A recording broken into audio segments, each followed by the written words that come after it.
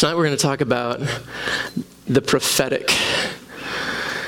And y'all get excited about the prophetic? Anybody in here who's like a real prophetic geek? You like buy all the books and you go on ElijahList.com every day and see what's happening around the world. What? Did I say something wrong? Okay. I often say things wrong, so I just... But you'll get your money back if you don't like the service. Yeah, the prophetic is really, really fun. I didn't know that I was prophetic growing up. I just thought that I was emotionally unstable. And so like I would walk into a room, and when I got there, I felt fine, but as soon as I passed in the room and there were strangers around, suddenly anxiety or fear, or I'd be thinking these thoughts about like unpaid bills, but I was like 12 and I didn't have any bills.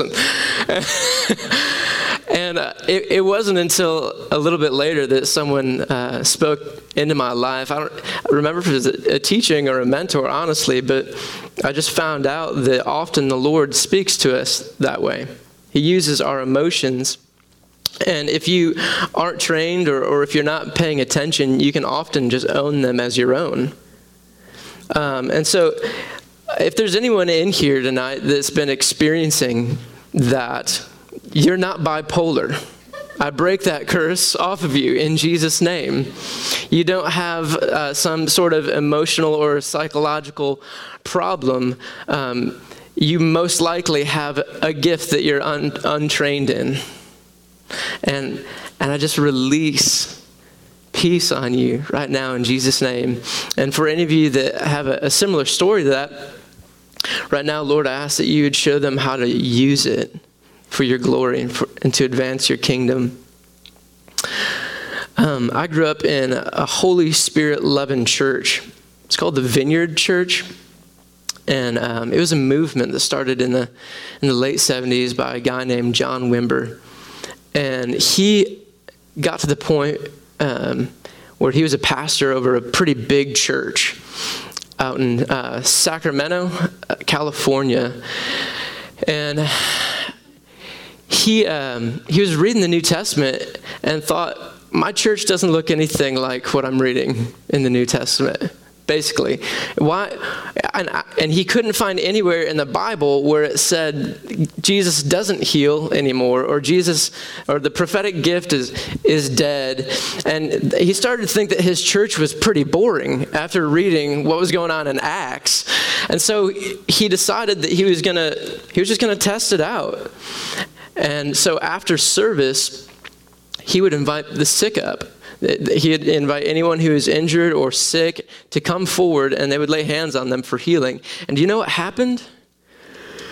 His entire leadership team got sick from the sick people that came forward. And it was really embarrassing. But he wouldn't give up. John Wimber, after every service, he would call up the injured and the sick, and his church, a lot of people were really embarrassed. This was the 70s. They didn't do this sort of thing. They had a program, and then people went to lunch. But John wanted to heal the sick, and he couldn't find anywhere in the Bible where it said you can't heal the sick anymore, or you can't prophesy anymore. And so his church shrank down to less than half the size that it was. No one was getting healed, but he wasn't giving up until this one day. He had pretty much just had it, and this guy calls him up. He's part of the church, and he says, John, my wife is sick in bed and has the flu, and she's in just a real bad way. Can you come over and pray for her? And he's thinking, I don't want to. I don't want to pray for one more person and not see them get healed. But he goes over there anyway, because that's what a pastor's supposed to do. And lays hands on her, and her color comes back in her face, and she sits up, and her clarity is returned, her energy is returned. She stands up and starts cooking them all dinner, and she's completely healed, no more fever. And he doesn't believe it. You know, he's thinking that like she's lying or something, but he's eventually convinced that the Lord actually did just heal this woman through him praying for her. And he left that house really excited. And after that, miracles started flowing like crazy, and his church blew up. People were traveling from all over the world, hopping on planes and coming to his church because they were healing cancer, broken bones. They had crazy, miraculous manifestations of the Holy Spirit, and his church was looking a lot more like it did in the book of Acts. And it took a lot of risk. That's actually what faith is. And risk never really feels like peace. Did you know that? I don't know where that teaching came from. Like, I just don't have peace for that. I mean, no one get offended, please. But like, I just don't have peace for that. Well, the Lord is calling you to go risk your life. Of course you don't have peace about it. You have uncertainty, but the thing that is certain is that he's got your back no matter what. I would say that peace, be still, is an internal reality that is working in soldiers that ferociously advance his kingdom. But they are going into seriously dangerous areas. They are doing things that scare them, that are completely out of their comfort zone. And if they relied on, a moment of peace to go and take a risk, I would venture to say that they would have never taken that risk.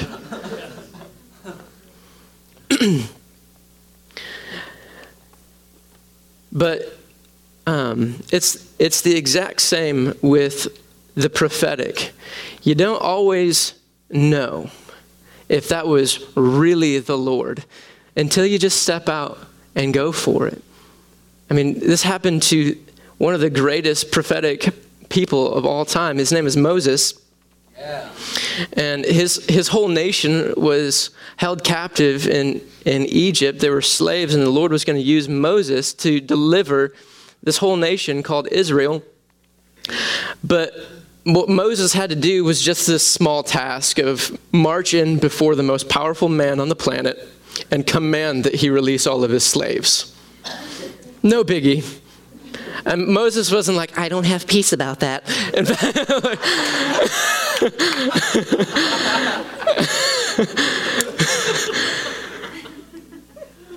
but I mean, he was arguing with God. Like, I think you made a mistake, God. Like, I don't even speak very well. I stammer. I stutter. I don't want to do this, is basically what he's saying. And then he's like, God, how do I know that it's you who's telling me to go and do this thing? And God says, well, when you lead the people out of Egypt, you all will worship me on this mountain, and then you will know that I told you. In other words, go do the thing I told you to do, and then after you've done it, you'll know it was me. Isn't that an exciting way for God to confirm his word to you? In other words, he's saying, risk. Just go for it. I got your back. You can't make a mess that I can't clean up. In fact, if you make a mess, I will think it's awesome because I'll be forced to come rescue you, but you were walking in what you thought was faith.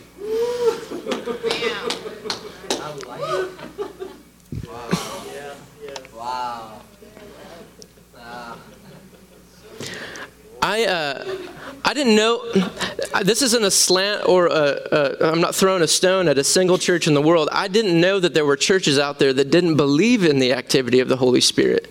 Because I grew up in this atmosphere where grandma was speaking in tongues and banging a tambourine, and the people were falling out on the ground, from the joyful noise she was making. And like people got healed on a regular basis, and it was wild. But I just thought that was normal. And I spoke in tongues from when I was a kid. I didn't make a decision to follow Christ personally and give him my life until I was 12, but I was speaking in tongues before that. I don't know if that fits in your theology anywhere, but it's just what I grew up in. And Where was I going with that? Oh, yes. So I didn't know that churches didn't believe in the activity of the Holy Spirit or the gifts of the Holy Spirit or the manifestations of the Holy Spirit or charismata, as the Greeks call it. I just didn't know that it seems so weird. Like you are doing the most lame parts of Christianity, and you're missing out on the relationship with the Holy Ghost. That's the great part of Christianity. Otherwise, it's going to feel like a bunch of rules. You're going to be really sad. No one's going to want to be around you. Again, no offense. I'm not throwing stones here, but this is the reality. I don't want to go to a church where there isn't the Holy Spirit. And so, I wanted to just real quickly let you know that the gifts of the Holy Spirit are still in operation today. I don't know if there's anyone in here that hasn't heard that, and I'm not judging you or anything like that, but I just want you to know that the gifts of the Holy Spirit will be in activity until Jesus returns, and you can find that in 1 Corinthians 1:7.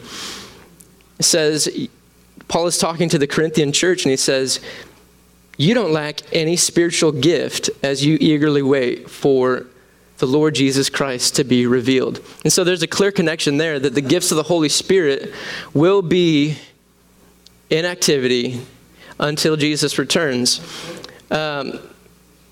A couple more. This is one of my favorite verses in the Bible. It's kind of why I do what I do. It's Ephesians 4:11 through 13. Where it says that God gave some to be apostles, some to be prophets, evangelists, pastors, and teachers for the equipping of the saints and the building up of the body of Christ until we all come to the unity of the faith, the mature man. Basically, we come to the stature that is of Christ. And so if you look around the church as a whole, would you say that the church is as powerful as Jesus himself? Does the church look and act and heal and have the faith that Jesus did? Not really. We might be like, it would be encouraging if we were 11% of the way there. I would think that would be awesome. But we're not. The church doesn't look like Jesus yet, but we're going to.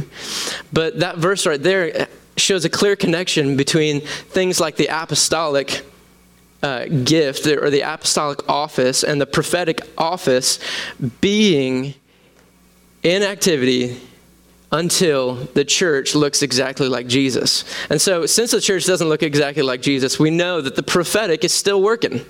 We need it. We know that we still need healing. We know that we still need tongues and interpretation of tongues. We know that we still need the gift of miracles. That's a cool one.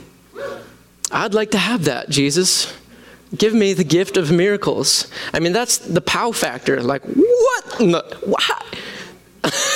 Okay, I will give my life to Jesus. You just levitated. Like, there was a wall there. You just walked through it. You didn't even use the door. I'll give my life to Jesus.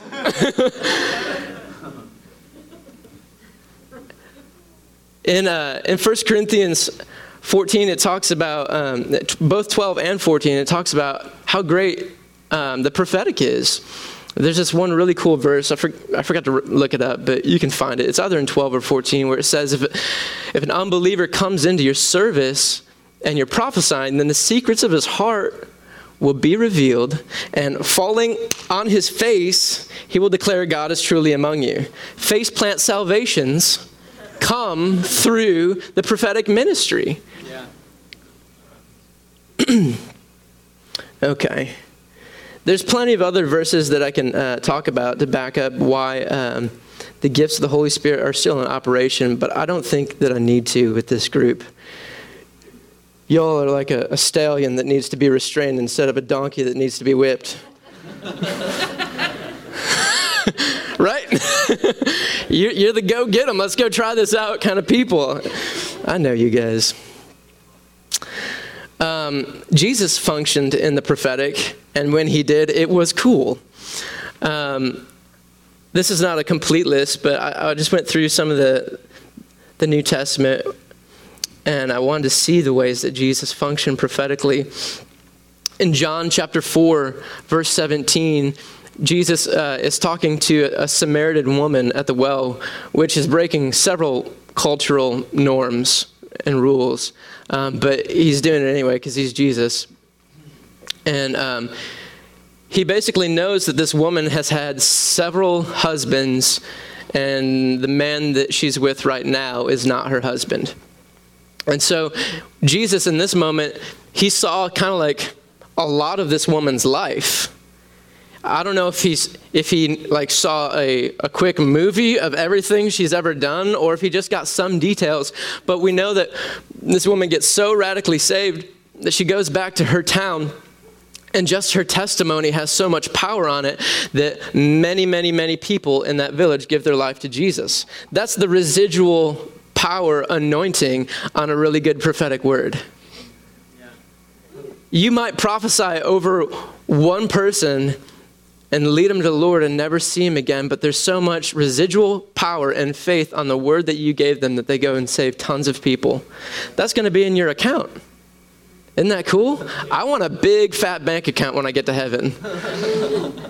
I want those rewards. I'm going to get them. In John 6:14, Jesus, he knew the intentions of a whole group of people. He knew that they were going to try to make him king by force. He just knew it. So he knows our intentions. This one might throw a little wrench in theology, but I actually found out that Jesus functioned in the prophetic through reading minds more than anything else. He's a mind reader. Did you know that the Lord will entrust to you the secrets of people's hearts, the secrets, things in their life? But you have to be someone who can keep a secret.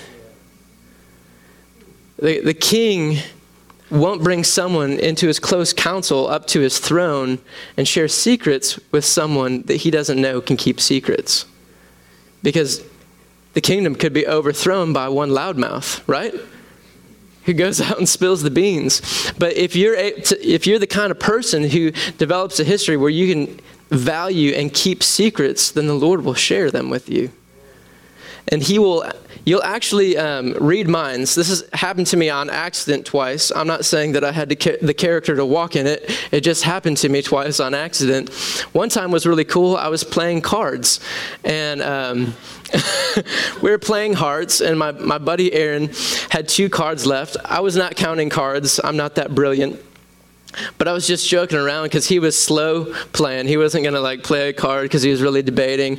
And I just said, "Oh, Aaron, all you have left is a 6 of hearts and an 8 of spades." And he looked at me and threw his cards down. And here's what they were. It was just completely on accident. And there were a bunch of people. All my buddies were there. I felt so awesome. That prophetic moment was really good for nothing. Other than to build, my own faith. It was just a cool moment. No one got saved. We were already saved. But I did win the game. But no, Jesus in Matthew 9, 12, 22, Luke 6, 9, and 11, these are all separate instances of Jesus reading minds.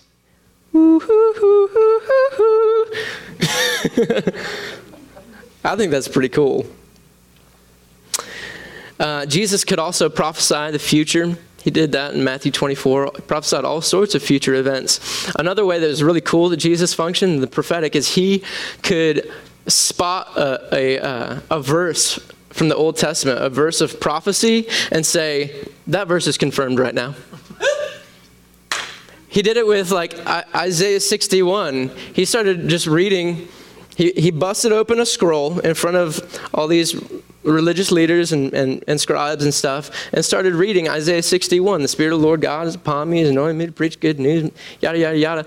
And then he rolls it up and says, that's fulfilled right now, right here. The Spirit of the Lord is on me, and I've come to proclaim a release from those who are held captive. That it's the year of the Lord's favor. I'm going to bind up the brokenhearted. I'm going to fulfill that prophecy. This is kind of a cool thing to think about. Jesus grew in wisdom and stature and favor before God and man. He's 100% God, and he is 100% man. There's no 50-50 split or 70-30. He's all of both natures. But he actually grew in wisdom and stature and favor. Do you think that maybe one day he was reading some of those scrolls, and it suddenly dawned on him, that's me. It happened to Josiah. He was the youngest king he was the youngest king in Israel, but he also walked in all the things the Lord commanded. He tore down the high places. He restored so much of Israel's heart to God. But Josiah they discovered the scrolls under Josiah's reign. They found them, down in the basement, dusted them off, and started reading it. And do you know what was in there? I think it's Isaiah, but one of the prophets actually prophesied of Josiah by name before he was even born. Josiah read his name in the scroll. Isn't that crazy? He came out of there and all fired up and tore down the high places because he just found out who he really was. And it was because of the prophetic. Just fun stuff to think about.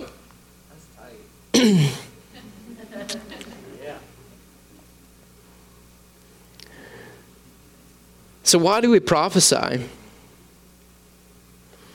Anybody know? Why would we want to give someone a prophetic word? Yes, all of the above. So why aren't we doing it? Well, I think that we actually have this misconception that we're not hearing God, or we're not like, that other prophetic person. But what the word says is that his sheep know his voice. That all of us are actually hearing from God. But where the disconnect usually is we don't realize that he is speaking to us, or he's speaking to us in a way that we didn't know God spoke that way, like through our emotions, or just a picture that comes into your mind, or you walk out to your car in the morning and it turns into a transformer and stands up and talks to you about the mysteries of God. Like, there are random things that God will do. He will do things you've never seen before. And so really where the disconnect is that we just don't realize the way that he's speaking to us personally. Some people are seers, so they see visions. Some people predominantly hear things. Some people get a lot of impressions. In other words, they just know something, but they don't know why. Kind of like what happened to Jesus when the woman touched the hem of his garment.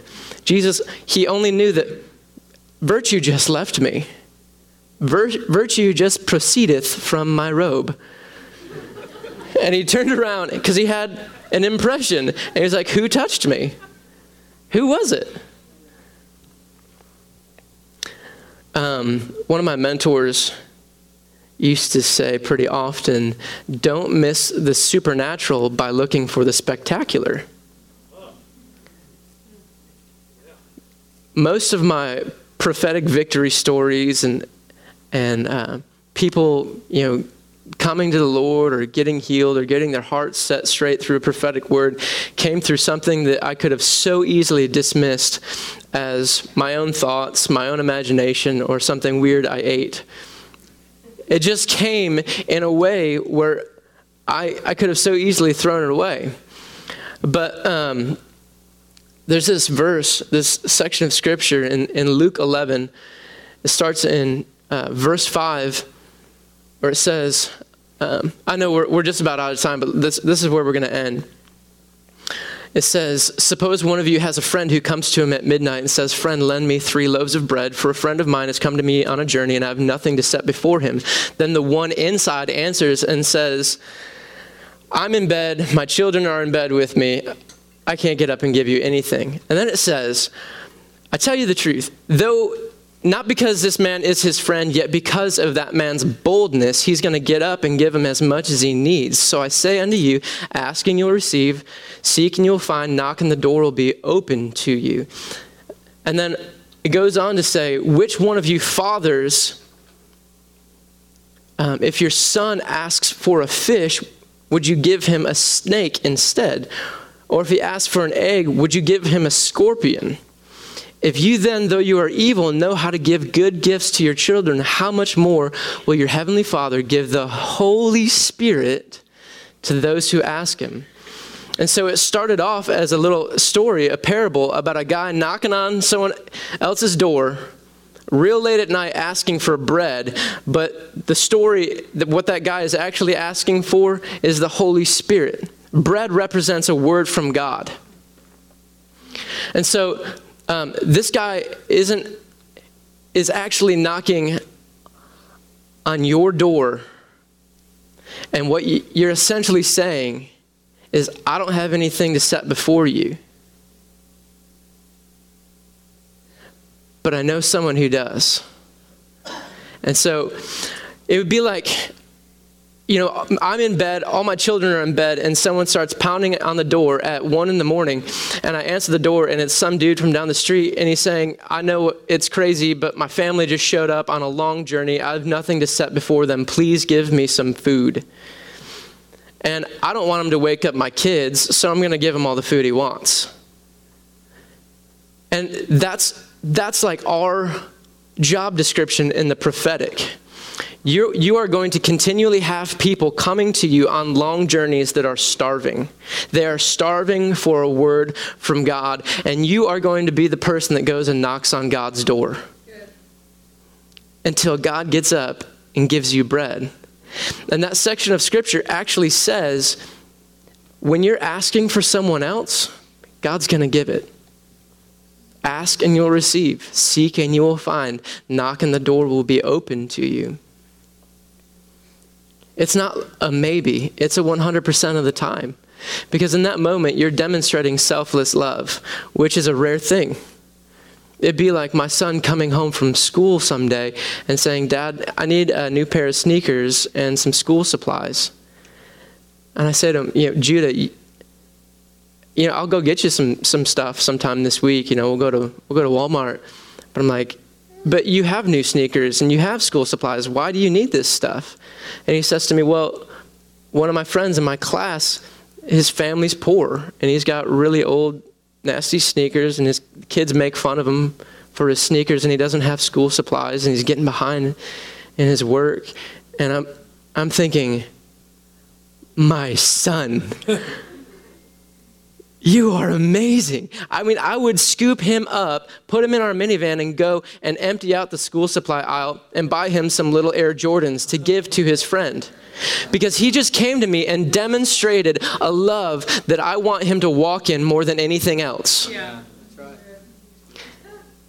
That is why the Lord gets so excited when we go to him asking for things for other people. Because in that moment, if that was my son, I would send him to school with a care package, and he would be Jesus to that young boy, that young poor boy. He would be Jesus on the earth to him, bringing him good things. And that is exactly who you are. When you go to the Lord and ask him for bread for someone, for a word for someone, that is exactly who you are. You are Jesus on the earth, and the Father is going to scoop you up in his arms and give you as much as you want. We just have to recognize how he speaks. Sometimes when I've asked for a word for someone, something dances across my mind's eye and my imagination, and it's, a purple orangutan, with a skateboard. And I'm thinking, God, I'm sorry for my vain imaginations. I'm really trying to hear you, but I just saw a purple orangutan on a skateboard, and And I see it again. I'm like, God, give me a word for this guy. Like, seriously, help me out here. And purple orangutan on a skateboard. And I'm like, all right, God, I'm believing that you just gave me a picture of a purple orangutan on a skateboard. What then dost thou mean? And I start, I go into an interpretation with him. I start asking the Lord, what does this mean? And, orangutans dwell on, high places of the tree. They have no problem going up into the heavens. And purple means royalty, usually. And skateboard means youth, young people. And so this guy is a youth pastor that people think is goofy like an orangutan, but he actually knows how to get up into heaven better than anyone else. And he brings the revelation of the Lord's royalty to all these children in the youth group. Well, then you got a word, right? But what it started off was a purple orangutan on a skateboard, which you could have tried to kick to the curb. But it was the Lord actually giving you a piece of revelation. I've screwed this up so many times, guys. I've made enough mistakes for everyone in this room in the prophetic. And so you can just learn from my mistakes and trust me that when you ask the Lord for something for someone else, the next thing that pops into your mind, the next thing that you feel in your body, you might be feeling a pain in that person's body. The next thing that you maybe start worrying about could be the very thing that that person's worrying about. If you even start going back into one of your old memories, that pertains to that person. I dare you to try it. It's really fun. And it launches you into this really cool relationship and history with the Lord where you get to see him show up and people just get slammed by the Holy Ghost and filled with joy again, and their hearts get healed and people get saved, and it's all because of a purple orangutan on a skateboard. Seriously, it seems that foolish, but it is the wisdom of God. If you go through the prophets of the Old Testament, they saw weird stuff that meant things completely different than what they saw. But the Lord used what they saw to tell them what he was trying to say. Okay? Well, let's pray. We're gonna. Jared's actually gonna do another teaching on the prophetic in a couple weeks, and we're gonna have a lot of time to practice the prophetic then. But let's pray and ask the Lord to increase the prophetic in our lives, and ask him for specific people to test this out on.